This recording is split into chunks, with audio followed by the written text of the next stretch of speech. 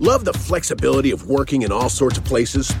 Well, working on the go seamlessly requires a strong network like T-Mobile.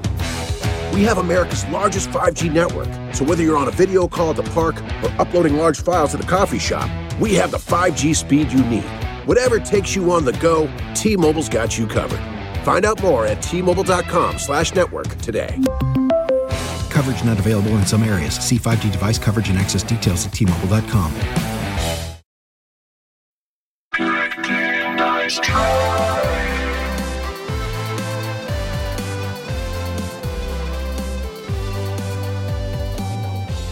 Hi, everyone. Welcome to a brand new episode of Good Game, Nice Try. I'm your co-host, Aaron Blair, who's losing his voice. And here with a fully charged voice is Sonia Reed. What happened? What's going on? Been yelling a lot. I'm gonna tell you why. You want to know why? Oh, gosh. Because Mortal Kombat. No? Okay. Yeah, I learned that mistake. Okay, hard lessons. What's going on? Now, look, I like to think of myself as a man who doesn't keep grudges. You know? Oh. I like to think of myself as an open-hearted individual who welcomes ideas and games into his heart. And no matter how much they hurt me, no, of course not. I hold a grudge. I am a complete asshole. Things are dead to me all the time. But I've had a change of heart this past week. Oh, that's encouraging. Rarely do I give games a second chance. Do you give games a second chance? That's a no, right? That noise is a no. I need to move on. I need to move on. Yeah. You know? Life's too short, man. I got bigger and better things. Thank you. Me too. I got planes backed up on the runway, man. You know, if a game, I hate to say it, but if it doesn't hook me, I trash it. I move on. It's fair, but what brought you back to this? As you know, I do my live stream cooking show, Dinner and a Video Game, every week, and it's hard to come up with puns. Okay. You're good at it, though. Not every week can be Shadow of the Colossus, Shadow of the Goulashes. Okay. Not every week can be that good. This past Saturday, I was flailing. And somebody said, you know what a good game is? No Man's Sky. And I was like, I played No Man's Sky. I've done it. I did it. But I was flailing. I'm at the grocery store. Time's a ticking. I'm like, okay, No Man's Sky, no pans pie. I'll make a skillet pizza. But I was skeptical because I played No Man's Sky. Did you play it when it first came out? I played a little bit of it. And I do remember the one video that was kind of going around at that time that was like a very solid description of expectation versus reality. Right. That's right. And that stuck with me. But I wasn't blown away. It was pretty hyped up. Wasn't blown away. I had the great fortune to, before it came out, go to a loft downtown, and Sean Murray himself took me through the game. It was great. Nicest dude in the world. Wow. His whole team, a delight. It was such a pleasure. And apparently I missed Spielberg. Apparently Spielberg was there right before me and I missed him. I probably walked by him in the hallway, didn't realize it was Spiegs. I mean, Spiegs didn't say hi to me, and so, I was kind of offended. I think it's because you called him Spiegs. That might be the first. That's what we call him. Hey, Spiegs. Right. Great job on Warhorse, Spiegs. Great job. So, but anyway, and played the game. Like many people, very into the idea. The game itself kind of fell short. I played No Man's Sky again on Saturday, and I have to say, everyone needs to play this game. It is a completely different game. And I am a person who holds grudges. I trash games. I move on. I almost wish they had renamed the game and released it. It's totally different. It's so fun. It lives up to the promise, the initial promise. It's what that we wanted No Man's Sky to be. That's huge praise coming from you, for sure. Yeah, especially if you think about the fact I went into Saturday about to tee off on No Man's Sky. I went in thinking, oh man, I'm just going to tee off on this game. And it was so fun. And I've been playing it since. It's really, really great. Wow. I can't tell you guys. Jen, you too. You guys, it's so great. It really is fun. Oh my gosh. They've worked very hard at changing it, and it's great. I really enjoyed it a lot. And that's why I've lost my voice. I've been screaming with delight at playing No Man's Sky. It's really fun. Yeah. It's great. That It's that good. It's changed that much and you're that excited by it. And I think it's interesting because it's like, so I was playing it. I was thinking to myself, if I had not been disappointed by this game, what would I think about this game in a vacuum? And it's fun, but it's almost like, and this is going to sound weird, better that it sucked initially. Oh, because now the bar is so low. It did a magic trick. It flipped where the bar was so high. Now I think you're going to play it and you're going to be like, oh my God, because the bar is so low. Okay. That's, interesting perspective, but I want to figure out when you're playing this game and you're in it and you're excited to have this revitalized love for it and you're screaming in joy and excitement, what the hell are you screaming? I'll tell you one thing that I screamed at a lot. It put me on, because so the deal, if you've never heard of No Man's Sky, first of all, it's great. The idea of it, which now I feel like it lives up to, is all the worlds are procedurally generated. Mm-hmm. So it's ambitious. It's ambitious and it's really cool. And I think speaks volumes of for what we will see in the future for games. You know, the Golden Ring, we were talking to Ken Levine, who created BioShock, you know, one of the golden rings, the brass rings that games are reaching for now is a narrative experience that you can replay over and over and over and have a new narrative experience. And that procedurally generated worlds are going to be part of that. That is a necessary part. A procedurally generated environment to tell a new story every time is going to be. So I really think No Man's Sky is genius. Sean Murray and his team, genius.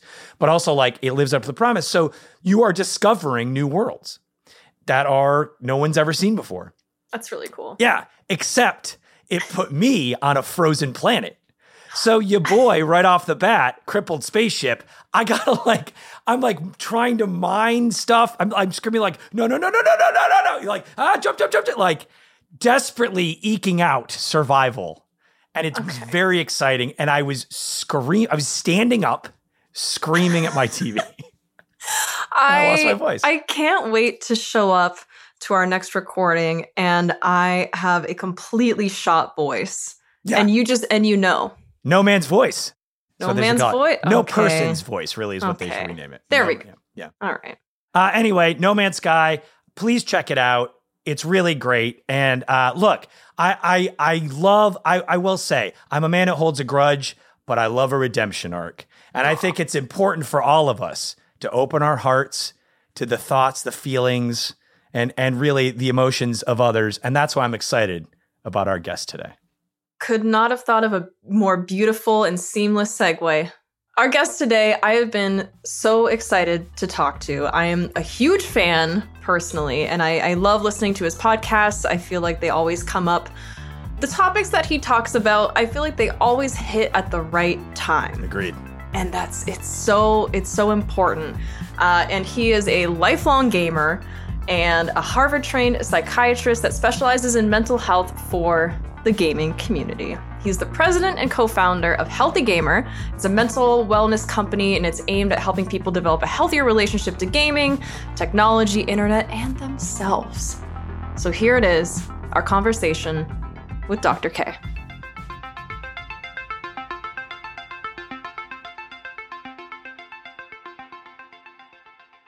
So excited to have you here. It's great to be here. Thank you, Sonia and Aaron.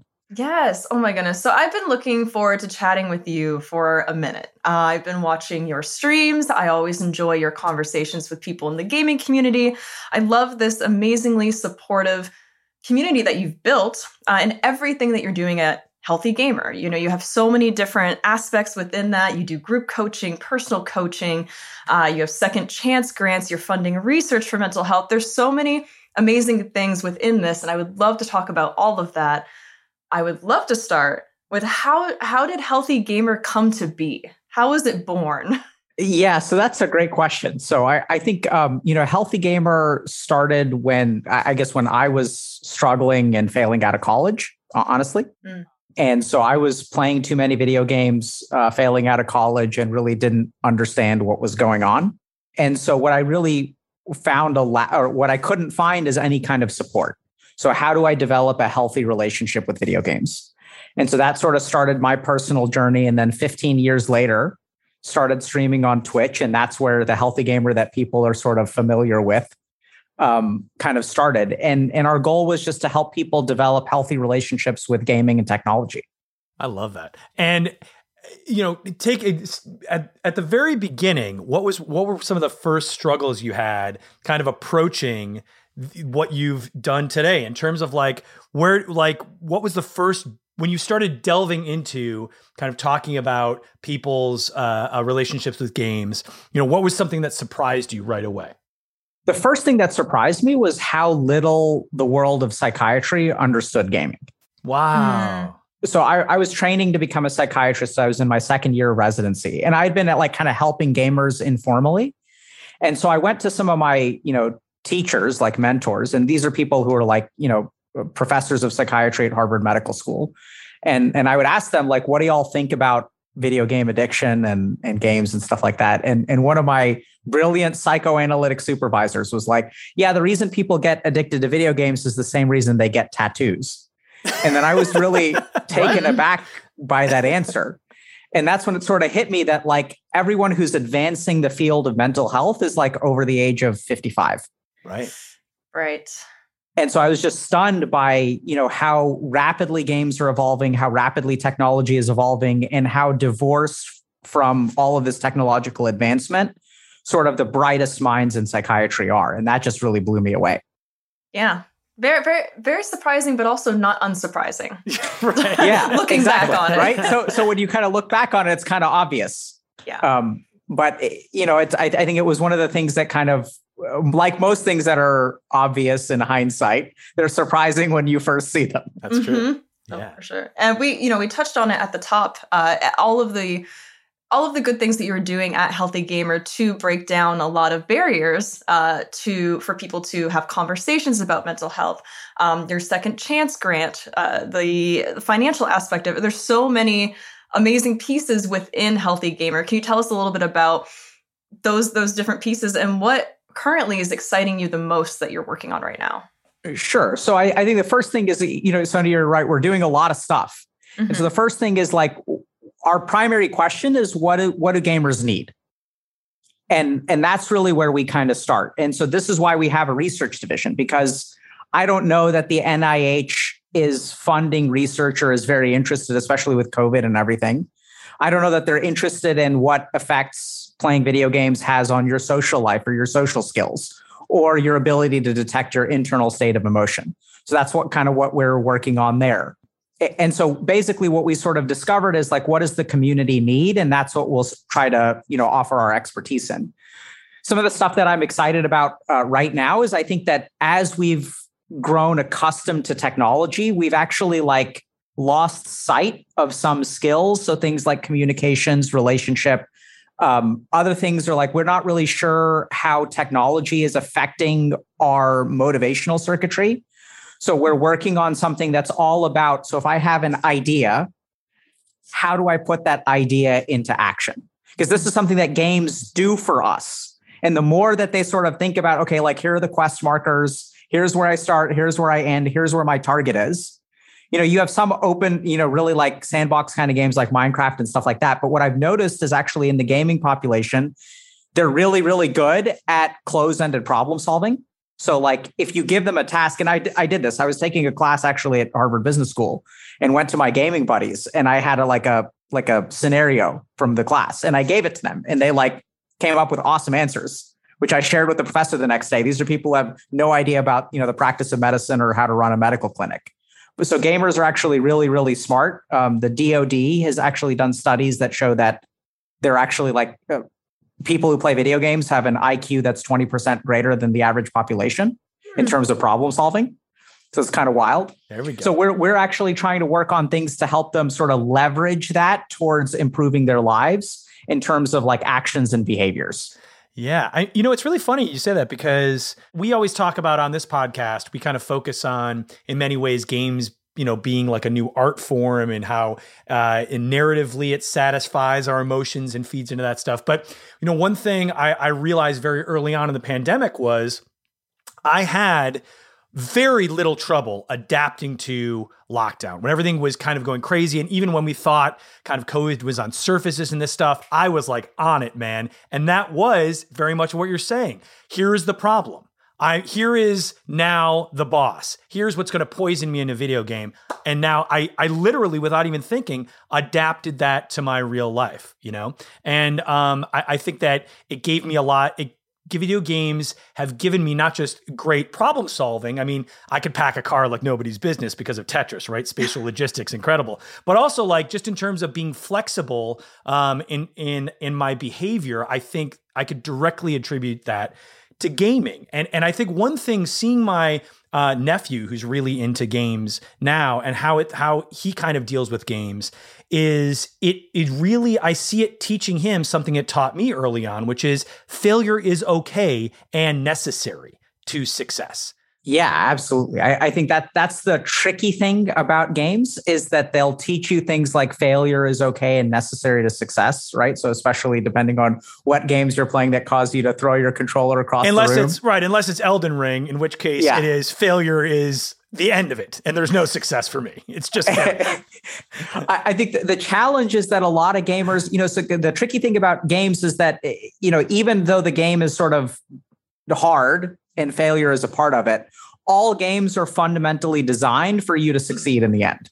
Elden Ring may be an exception. Right. But they want you to, at least the newer games, complete the story instead of just being like a big FU.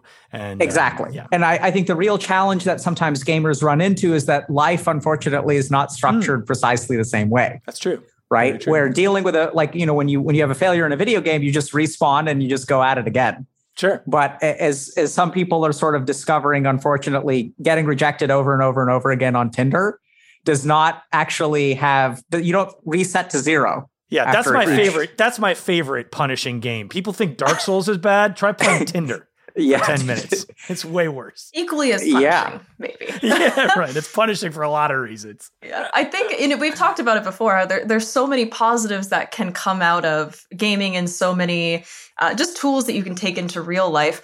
At the same time, I think that a lot of gaming companies will use, psychological tactics, gambling tactics, and a lot of different points to pull you in. So between translating gaming skills into real life and also being very cognizant of those tactics that are making you maybe tip on the side of addiction, how can we be more aware of our relationships with games and have a healthy relationship with them? That's a fantastic question. So I think that the interesting thing is if we look at the evolution of games, game designers, I don't know that necessarily they were trying to addict anyone, but they want to make games better, right? So if you look at RPGs and then someone was like, what if I made a massively multiplayer online RPG? Wouldn't it be cool to have a persistent universe that continues even when people log off? And so if we look at the evolution of games, what's essentially happening is games are starting to scratch different psychological drives in a way that they never have before. So if you played like the original Legend of Zelda on NES, it's purely a single player game. There's no, procedurally generated content. You play it once, it's exactly the same however many times you play it. There are no DLCs, no patches, no community, no friends list. And over time, we've sort of started to add more and more things. So we've added completionistic aspects, we've added community aspects, which can absolutely be a double-edged sword.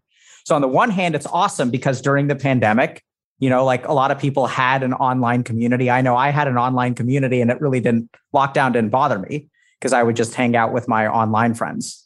Mm-hmm. And my wife struggled because she didn't have them. The flip side is that since we have community online, it's far too easy to slip down the slope of like losing your in-person community and sort of becoming dependent on online communities.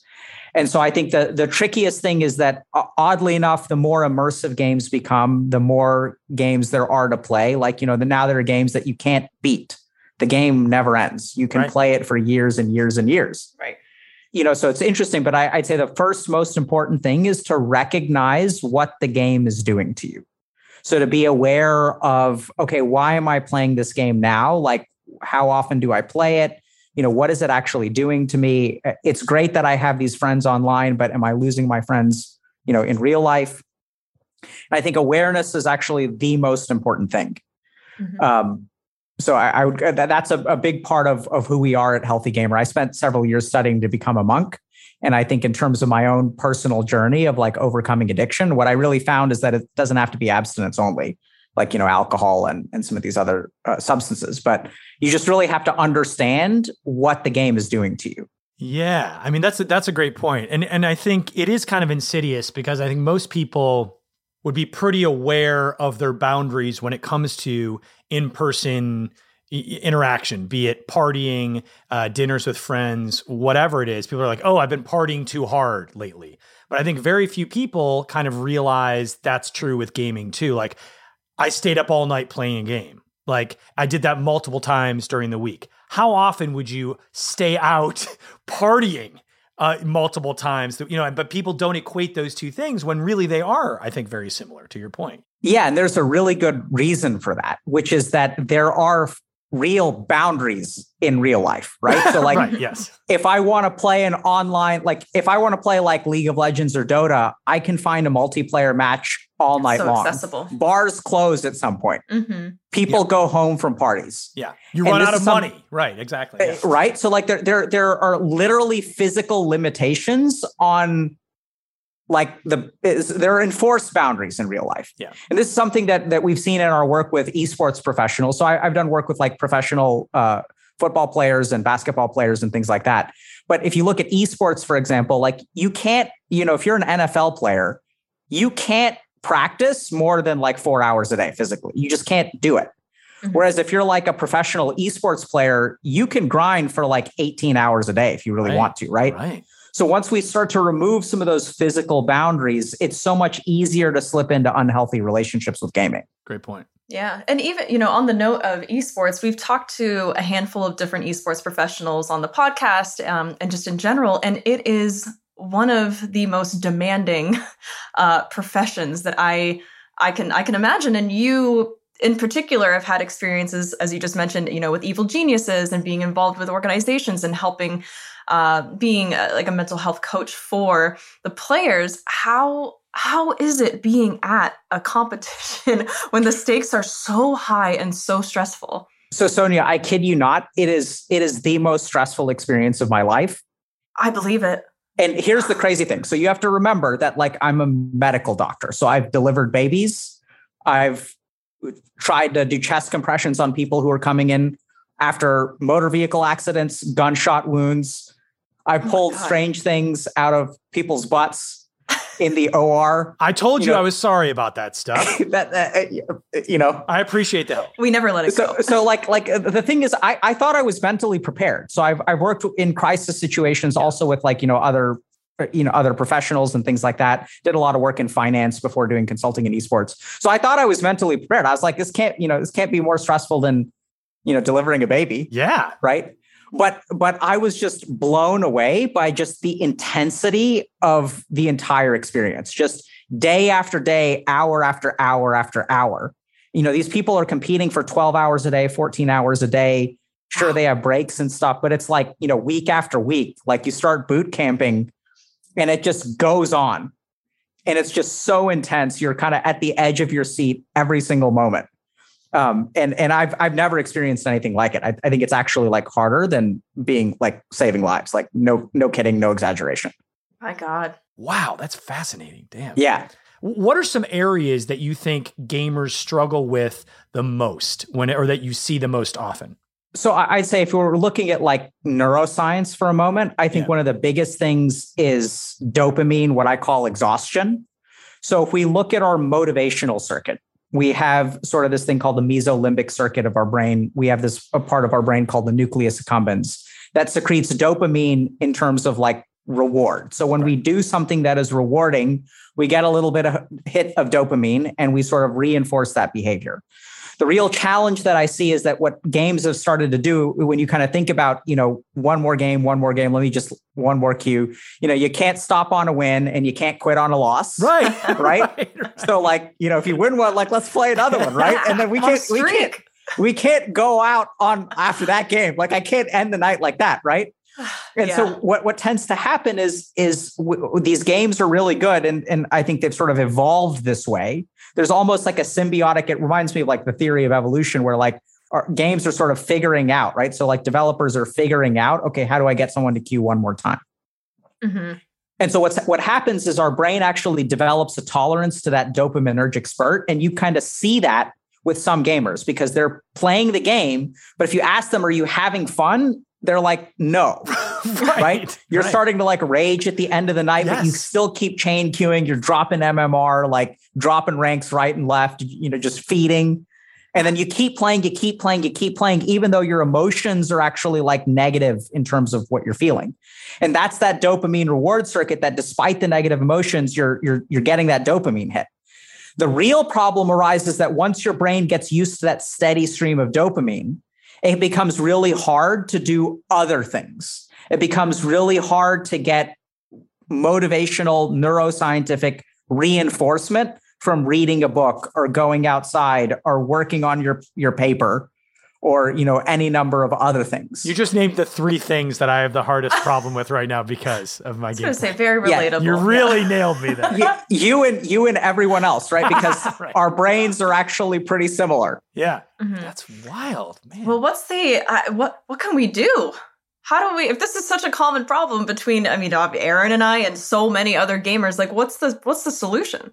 Yeah. So I think the first thing to understand is that the more constant you game, the more dopaminergic tolerance you're going to build. It's almost like coffee, right? Like where it gets to a point where, coffee, you need it. It doesn't actually give you any advantage. It becomes a necessity. Oh, yes. So our brain will sort of develop some amount of tolerance. And we kind of notice that when we keep playing the game and we stop having fun. So dopamine detox is like a good thing that you can do. So this is when you sort of take a break from technology for some amount of time. So you tend to see a lot of results within 2 weeks. Oh, wow. We actually have like a community that a Discord community with about 75,000, 80,000 people on it. And so we're running dopamine detoxes now where people will sort of get together. We'll have like a book club and stuff like that. And then you sort of acknowledge that the first 3 days you're going to be bored. That's really the problem. We don't realize that the real manifestation of dopamine dependence is actually a short-term boredom. Right? And so boredom is your main problem where you get bored easily. Because what that sort of means is that you're not getting that dopaminergic reward, right? You're not getting that increased motivation. And so sometimes you have to take a break from technology and then really start to develop good, healthy boundaries around how you use it, when you use it, things like that. And it's like, I think open world games do that really well also. And that's kind of the thing is, because you've got the side quests, you've got, like Red Dead Redemption. There's always something. Like I was like, I had a moment of clarity of like, I've been picking flowers for 40 minutes. And I'm like, I gotta find this daffodil. And I was like, what am I doing? Like, go outside, man. Like, it's crazy. But it's true. There's always kind of something to do. As soon as I would open the game, there would be a whole buffet of things. If I'm not doing well on this quest, oh, here's someone else who's going to give me another easier quest. Or, I could just grind on crystals or whatever it is. It's like, once I would get in there, I would just be in there. So better to just not do it at all. Which is, but it's crazy. Yeah. Yeah. I think that's both the beauty and awfulness of games, right? Is that there's, you really can, I still remember some of my best memories are just gaming all night long. And boy, did I have fun, Oh, for sure. And getting lost in that world can be soothing. It can be a healthy coping mechanism. And it can also, much like other addictions. Yeah. There's a difference between having a glass of wine after a hard week at work, right, or going to happy hour and sort of starting to become dependent on it. Yeah. Which is, I think, really where we draw the line a lot of times. Yeah. And it's interesting, it's like, I went through kind of a hard period a bunch of years ago, and Fallout 3 got me through those hard times. And I would come home and just wander the wasteland. I wouldn't even do anything, but it was a great escape for me because when my life was out of control, here was something I could feel in control with. And I wasn't even playing the game. I was just like, oh, here's a world I understand. Here's a world that I feel comfortable in, that's not going to ask anything of me that I don't want. And that really did kind of, and eventually I got out of that, but it was a really good positive tool in that way. So it's fascinating because there's actually studies on that. So people have looked at people, victims of trauma. Wow. And actually there was a really interesting study where they had people play Tetris. And Tetris immediately after trauma has actually been shown to reduce things like intrusive thoughts, like bad memories, flashbacks, stuff like that. Wow. So it seems like actually, because what happens is after a traumatic experience, those thoughts kind of push their way into your mind. When they push their way into your mind, you get a physiologic response. So you'll get adrenaline released, cortisol released. That messes with your metabolism. It messes with your immune system. And apparently playing Tetris can have some positive effects. I can see that for really sure. interesting. I can see that too. It gives your brain something to do, for sure. Exactly. Yeah. Right. So it occupies the mind in a non kind of stimulating sort of veg out sort of way. I guess I'm going to be downloading Tetris very soon. It's a nice focus. Yeah.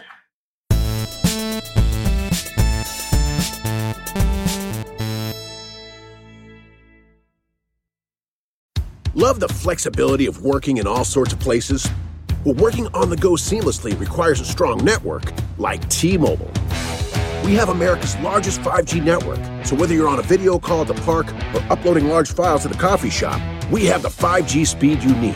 Whatever takes you on the go, T-Mobile's got you covered. Find out more at T-Mobile.com/network today.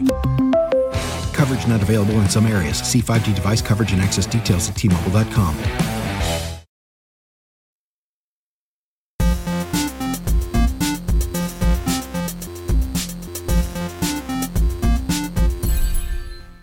Are you aware of any other studies that have been done on specific video games and what their benefits might be outside of Tetris? Not really. So I think, unfortunately, most of the studies that are done on particular games tend to be viewed in a negative light, like people are looking at addictive potential. This is actually kind of cool, not really related to therapeutics, but there's a group up in, I think, University of Toronto that's developing a personality analysis based on the kind of games you play. So they're looking at like personality aspects and trying to figure out like, okay, based on your inherent personality, what are the games that you'll gravitate towards? Are you a completionist? Are you an explorer? Are you like a community member? We do know, for example, that men and women get addicted to different kinds of games in terms of so that's kind of interesting. Yeah. So, but a lot of that research is emerging and we're hopefully going to be participating in it. That's fascinating. Sonya's bloodthirsty. Anything with gallons of blood, give it to me. Slice and dice. That's it. That's all I want. It's my rage. Step into my rage cage. You've got me pinned. You've got me pinned. What kind of games do you naturally gravitate towards yourself? And do you have, with everything going on, do you have time to play video games at this point? Generally speaking, I do not have time, but sometimes you have to make time, especially nowadays. So I set aside, I decided that I'm going to play some video games. So I missed the boat on FF14, which I heard was an amazing kind of experience. So like, I guess I played a lot. And then about a decade ago, when I started med school, I kind of stopped gaming except for some occasional Dota. But I tend to like single player RPGs. I like strategy games, some of the 4X stuff. So recently I've made time for Lost Ark and Elden Ring. Oh, there we go. Which leads me to my next question. How are you making time for Elden Ring? I have a rule of thumb, which is that if I have a patient cancel, I'm allowed to play video games during that rule. But otherwise, during the work week, I don't get to play games. There we go. Perfect. I treat it as I kind of every day or every few days, I'll have like a block of time that I'm like, okay, this is like my entertainment block. In my brain, that's how I've kind of stopped myself. That's my boundary. So I'm kind of like, a movie is 2 hours or 3 hours. So I'll play that and be like, okay, this is like me watching a movie. That stops me from playing all night if I just kind of think of it that way. Yeah, I mean, I think I tend to schedule it too. Sometimes I'll even set an alarm on my phone. Oh, that's smart. And the interesting thing is people may think like, oh, if you set an alarm, don't you just turn it off and keep playing? And I found that there's a magical step you can insert in the middle there, which is just to ask yourself, do I really want to keep playing? Am I really enjoying myself? And what I sometimes find is that even asking myself that question, it's kind of like, yeah, I could like automatically keep playing, but I'm not actually having a ton of fun right now. So like, you know, what would I rather do? Would I rather wake up tomorrow and like get a good start on the day so that I can wrap up my work? Or do I want to be tired tomorrow when I wake up and be dragging and drink an extra cup of coffee and things like that? And so I think awareness of the next day, really taking stock and like recognizing what it's doing for you. And then that helps your brain make better calculations. right? So it's not like Elden Ring's going anywhere. Right. That's true. Right. You dropped it very briefly, but I would love to hear way more about how, you kind of took off for a little bit, tried to become a monk, had some experiences with that. And I would love to hear, your experiences with meditation and everything in that practice. I would love to know your personal experiences with that. Sure. So, I basically failed my first year of college, almost failed my second year of college, had less than a 2.0 GPA. So I was a pre-med kid, Indian kid who's pre-med, whose parents are both doctors. So was very kind of culturally pushed to being pre-med. So really had no idea what I was doing, what I was interested in. And I just kind of filled the void with video games. And so after 2 years, I just knew something needed to change. And my dad actually recommended that I spend 3 months in an ashram, which is like a monastery in India. And so I said, okay, hopped on a plane. And then it started out to be like the hardest period of my life, honestly. So like the first 10 days, 2 weeks there were just terrible. Like I was very alone, didn't know anyone, didn't like the food. It's ashram food, which means it's very like healthy and conducive to a meditative state of mind, but bland and not very tasty. And so just really felt really alone, despairing. I didn't understand what was happening. Like I didn't see my life magically transform the first week I was there, which is really what I was looking for, because I just didn't understand. The biggest problem that I had is a lack of awareness. Like I would wake up some days and I would go to my 8 a.m. Spanish class. And there were other days where I'd sleep through my alarm and wake up at noon. And like once I realized, oh my God, I've missed 3 more days of Spanish. I've missed 3 more classes. I start gaming to forget. I just didn't understand myself. I didn't understand how I worked, why I had the thoughts that I had, why I couldn't control my behaviors. And then discovered something in India that I think is completely wild, which is that we don't teach people here how they work, right? So like when you play a video game, you get a tutorial with what the controls do. Right. So in real life, we don't give anyone a tutorial. Like we don't say like, this is how your emotions work. This is how your thoughts work. This is how to set boundaries. This is how to create a habit. We teach external things. We'll teach you about history, but we don't teach about the self. Right. Dr. K, I know that the mitochondria is the powerhouse of the cell. Wonderful. What else do I need? That's all you need, right? So now that you know that the mitochondria is a powerhouse of the cell, you yourself become a powerhouse. That's it. Right? I feel it.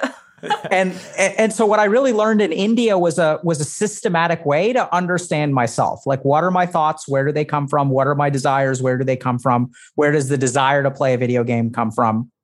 How to concentrate. Like we'll tell people, we'll tell kids, like, you need to focus on school. Like I got told that my entire life by my parents, like, you need to focus, but no one ever taught me how. Like, this is how you focus. This is like a guide to focus. So that's really what I discovered. And I fell in love with it so much, like understanding how I work. I felt like I was almost like playing a video game, like an exploration game, like Zelda, except it's like exploring myself. Right. And so where do my thoughts come from? Where do my desires come from? So I loved it so much that I decided to become a monk. I tried to become a monk at the end of my first summer, but my teachers, wisely enough, wouldn't take me. They're like, so they said, you need to go back to the US. So I went to India twice a year and stayed in India for about 4 months over the year. But they were like, you need to finish your school, because I think they realized I was running away from my problems. And they said that unless you need to also go get a doctoral degree. So the place that I tried to kind of take vows or whatever really valued like science and education. And so they were like, if you want to, you can take your vows when you're 30, but you can go get a doctoral degree, go finish your school. And then if you're still interested when you're 30, you can still come back. We'll teach you more stuff. But we're not going to let you take vows till you're 30 years old. And they were wise, as they usually are. As they usually are. Nice. Yeah. Wow. And so many years later, fell in love with my wife, and then got confused for a while, and then decided ultimately that, spirituality is not about wearing robes or being in a particular location, but is entirely an internal practice. It's about the way that you relate to yourself. And I can gain awareness while playing a video game, or struggling to play a video game, or struggling to stop playing a video game, or sitting in a cave in the Himalayas. It's like ultimately the same, because it's all internal work, right? So you can do it in any place. And I love that. And I love how you've taken that and also opened the door for people now in your community to take steps to have that self-awareness and do the internal work to understand themselves. Yeah, I mean, I think that's the only way it works, right? Like we have to teach people the tutorial of the self. Like that's what we do at Healthy Gamer. Is that your next memoir? Tutorial of the self. Well, I mean, that presumes that I've written the first one, but the second guide. Yeah. So, we have the guides. So like in that same way, what we set out to do, we made like a guide to depression, a guide to anxiety, a guide to meditation. And that too was not necessarily to be clinical. So I do teach some of the clinical stuff, but to understand like, where does anxiety come from in the mind? Like, what is anxiety? Anxiety is actually just our ability to predict danger. It's actually an evolutionary thing. And it is kind of thinks in the future. So you can't have anxiety about the past. You have anxiety about the future. And this is all the stuff that I sort of learned in India, is that all of these Western concepts, like we can actually understand how they work. Like we can look at the crafting recipe for anxiety and the crafting recipe for depression.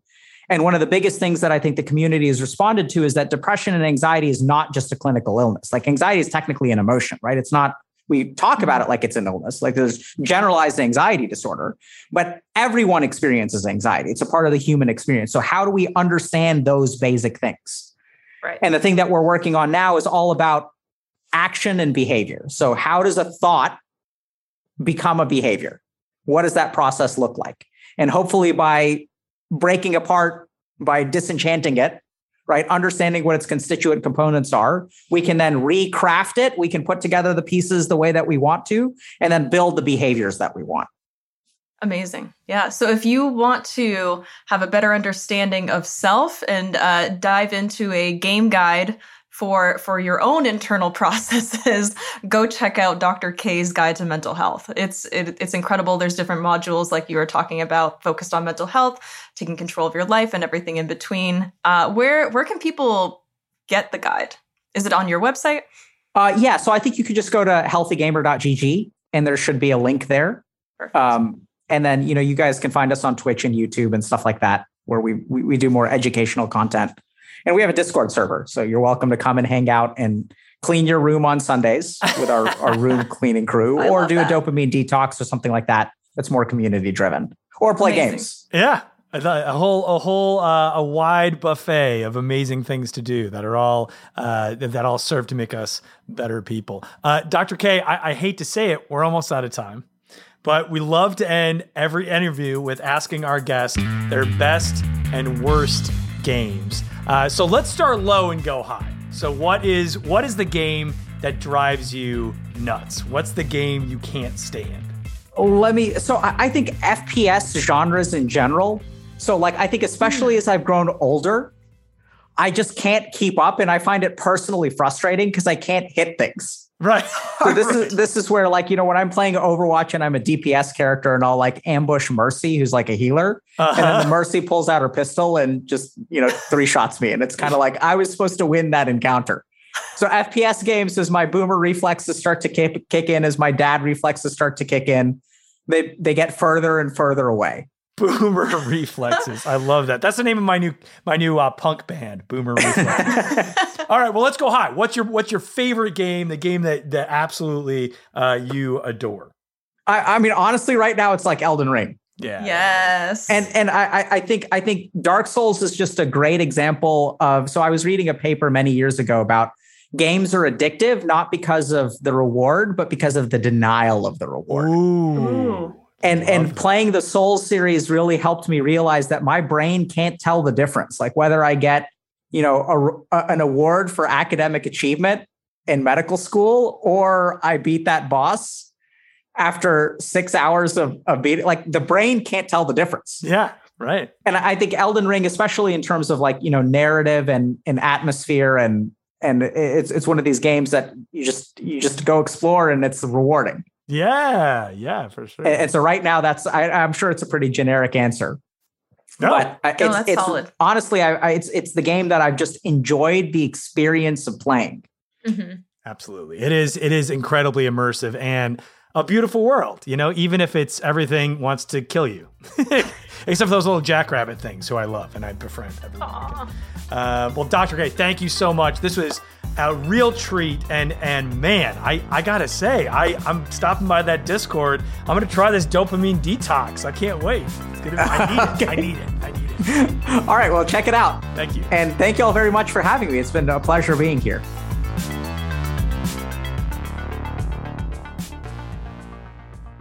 Well, thank you to Dr. K for joining us. And look, I would say I think it's important to remember that people can change.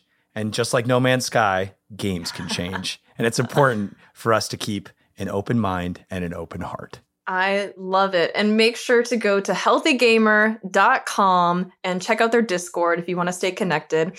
On his website, you can check out Dr. K's Guide to Mental Health. It's kind of like a choose your own adventure learning experience. He has different modules that give you approaches to anxiety, depression, meditations. It's wonderful. If you want to check that out, there's also peer support coaching. There's a bunch of amazing things on his website. So definitely go check it out, healthygamer.com. And to celebrate Dr. K joining us today and to share a little wellness with you, we're actually going to be giving away an entire module of Dr. K's Guide to Mental Health. So if you want to head to Good Game, Nice Try on Twitter, check out the pinned tweet and just quote and retweet with a game that you've played through a tough time. If there's been games that have helped you out, at the beginning of the pandemic, one game that absolutely saved me was Animal Crossing. That was a very important game for me through a pretty difficult time. And I would love to hear yours. So please, if you want to enter to win an entire module of Dr. K's Guide to Mental Health, go to Good Game, Nice Try on Twitter, quote, retweet the pinned tweet, and share a game that has helped you through a difficult time. That's right. I'm excited to see what games people say help them through, because you know what? I could use a few of those games right now. Yes. Check out the quote retweets and you will have an endless supply of amazing games to go through. So we're going to take a really quick break while you head to Twitter, and we'll be right back.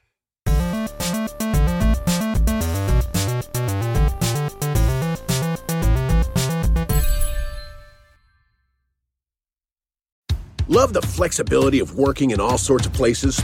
Well, working on the go seamlessly requires a strong network like T-Mobile. We have America's largest 5G network, so whether you're on a video call at the park or uploading large files at a coffee shop, we have the 5G speed you need. Whatever takes you on the go, T-Mobile's got you covered. Find out more at T-Mobile.com/network today. Coverage not available in some areas. See 5G device coverage and access details at T-Mobile.com.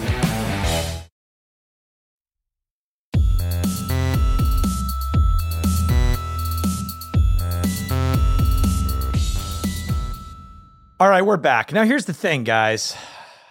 It's spring. Summer is upon us. And what does summer mean? Pool parties. That's right. But you know what? Pool parties give me a bit of anxiety, and I think that's because of my gaming history. Does that make sense to you guys? Yeah. Yeah, I think we all know. I have been battling with this for a while, and I just don't understand why water levels in so many games across time have always been the absolute worst. They suck.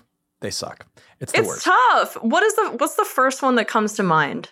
The first one that scarred me was Mario, Super Mario. I think the thing is that what makes it hurt more is I love the music of water levels generally. Oh, yeah. So like I'm digging the music and I just die every time. I can't. What is up? Can we get a water level that's fun to play? Well, it's few and far between. But there are some. So wait, are you talking about the Mario on SNES or? No, I'm talking about original. Oh. Yeah, original Mario. Wasn't there a water level in the original Mario? I don't remember, but one of the first ones I think of, and this is the one that actually kind of did okay, was Mario 64. Disagree. Terrifying. Scarring. I have a little asterisk to add. However, I will say, okay, for me, I need to know your experience now. However, I love how they had that cute like Loch Ness monster. I thought the spiders were kind of cute. They had little suction cups and they were, striding across the water. And I thought it was really great. But I will say the eels were fucking horrifying. Forget it. If anyone wants to just open up Google in another tab right now and just Super Mario 64 eels. Hate them. Yeah, nightmare-inducing. In the original Mario, World 2-2 was the first underwater level. That was my first experience with water levels. I just feel like, I don't know, man. I don't know what it is. Maybe it's because us as humans aren't supposed to be in the water. And so game devs are like, they take that, like our primate brain history of being in the water and being helpless. It's not where we're supposed to be. We're helpless. I feel like the problem is that you move even slower in water and it just amplifies all of that anxiety. And the physics are off. There's no brakes. Yes. By the way, the first time I drove a boat, which I don't know if that's how you say it. You drove a boat. I'm a moron. First time I drove a boat. Drives boats regularly. There's no brakes. I know that that's stupid to say, but there's no brakes. Mm-hmm. So it's scary. And also, I don't know. I just kind of think like I would love to see a water level that's a delight. That's a break. Peaceful. That's peaceful. Yeah. It's teaching me to hate the ocean. Yeah. Well, speaking of the complete opposite of peaceful, I don't mean to, drudge up old traumas, but Jen, you had a very aggressive reaction to the Super Mario 64 level. My issue with water levels, specifically with Super Mario 64, to preface, I am stressed out and I hate anything that is some sort of race against the clock or countdown. And so I just it just triggers my anxiety. And so 10-year-old Jen going into the water level to go explore the sunken ship, having that countdown where it gets to green, then yellow, then red, and you're too far, and then you're going to die. It's the countdown for me. I can see that. And I hate a countdown. It's hard when you're under pressure, and then it's even harder when the stakes is your oxygen. Yeah. And I'm someone who prepares ahead. And so if I even saw it go down 1 or 2 notches, I'm already like, gotta go back up to the top. I'm not gonna risk it. So I could never beat it. And they make the sounds, like I don't know if you remember the Sonic underwater drowning noise. Oh, God. It's traumatizing. So traumatizing. Mario like chokes and drowns and then gets X's in his eyes. And I'm just like, too much. My gosh. It's too much. I forgot about that. I'm gonna say for me, the 2 worst water experiences I've had in games are, one, I don't know if you guys remember Friday the 13th, the game. Unfortunately, it got all tied up in rights and stuff, but there was a golden moment where this game was awesome. And it was like one person is Jason and you're hunting down other people who are these counselors. And the counselors are trying to escape the camp before Jason kills them all, right? And you could swim in the water, but then Jason comes after you and you're completely helpless. Oh, no. And it is the scariest thing being in the water because it's just, you're completely exposed. I'm stressed thinking about that. Very stressful. The other one is there's this game called Inside, which is one of my favorite games of all time, top 5 games of all time. Everyone should play it. There is a whole water part of this game. And I have not been this scared since I was a child, okay? Oh my God. And what happens is, and this is I guess a minor spoiler kind of, but what happens is like you have to go through these things where you're swimming and there is this fucking creature, man. It's like another little kid, but with really long seaweedy hair. No. And you only really see the silhouette of this thing. And it moves super quick and snake-like. And I swear to God, I'm playing this game and I would pick up my feet. I would be like, as I would jump out of the water, lift my feet up into the air like a crazy person in my apartment on dry land. I'm hours from the ocean and I'm picking up my feet like, because of the way the hair was like. Absolutely not. And honestly, that's probably what we'd find at the bottom of the ocean anyway. No, don't I have say no that, idea dude. what's under there. We have no idea. I hate that. We have no idea. I hate it. I have to ask, are we lumping all snow levels in as well? Okay, that's a good question. Also lava levels. Lava levels too. Spicy water. Lava is spicy water. That's exactly right.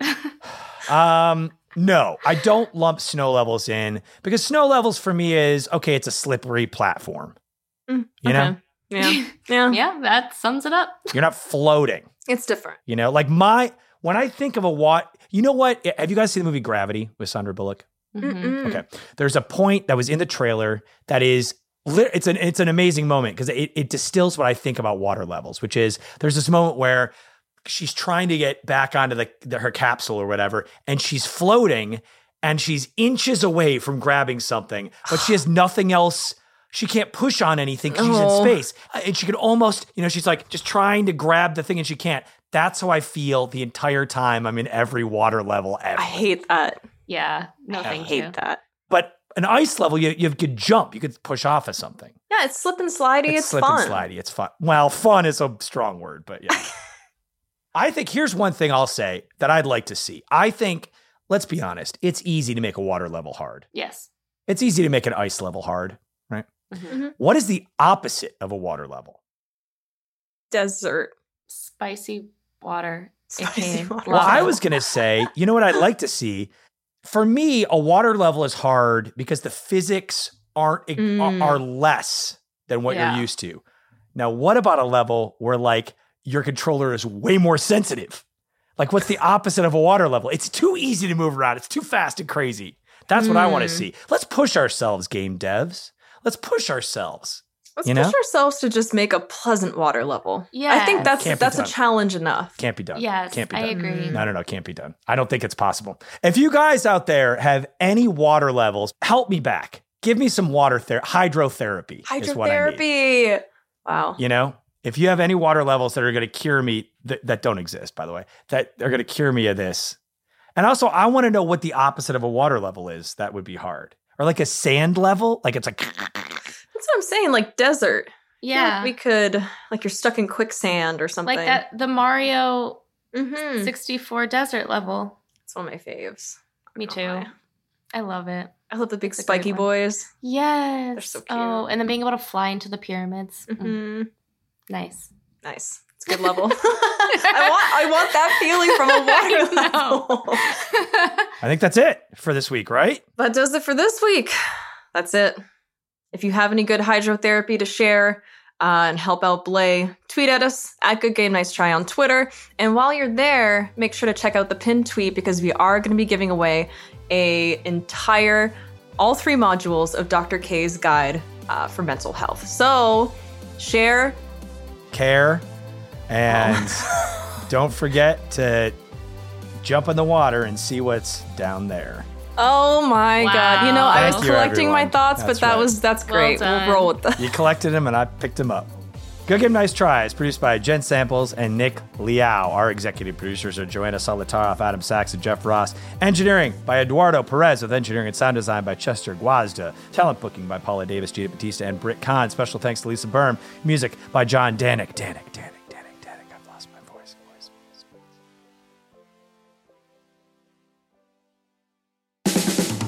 This has been a Team Coco production.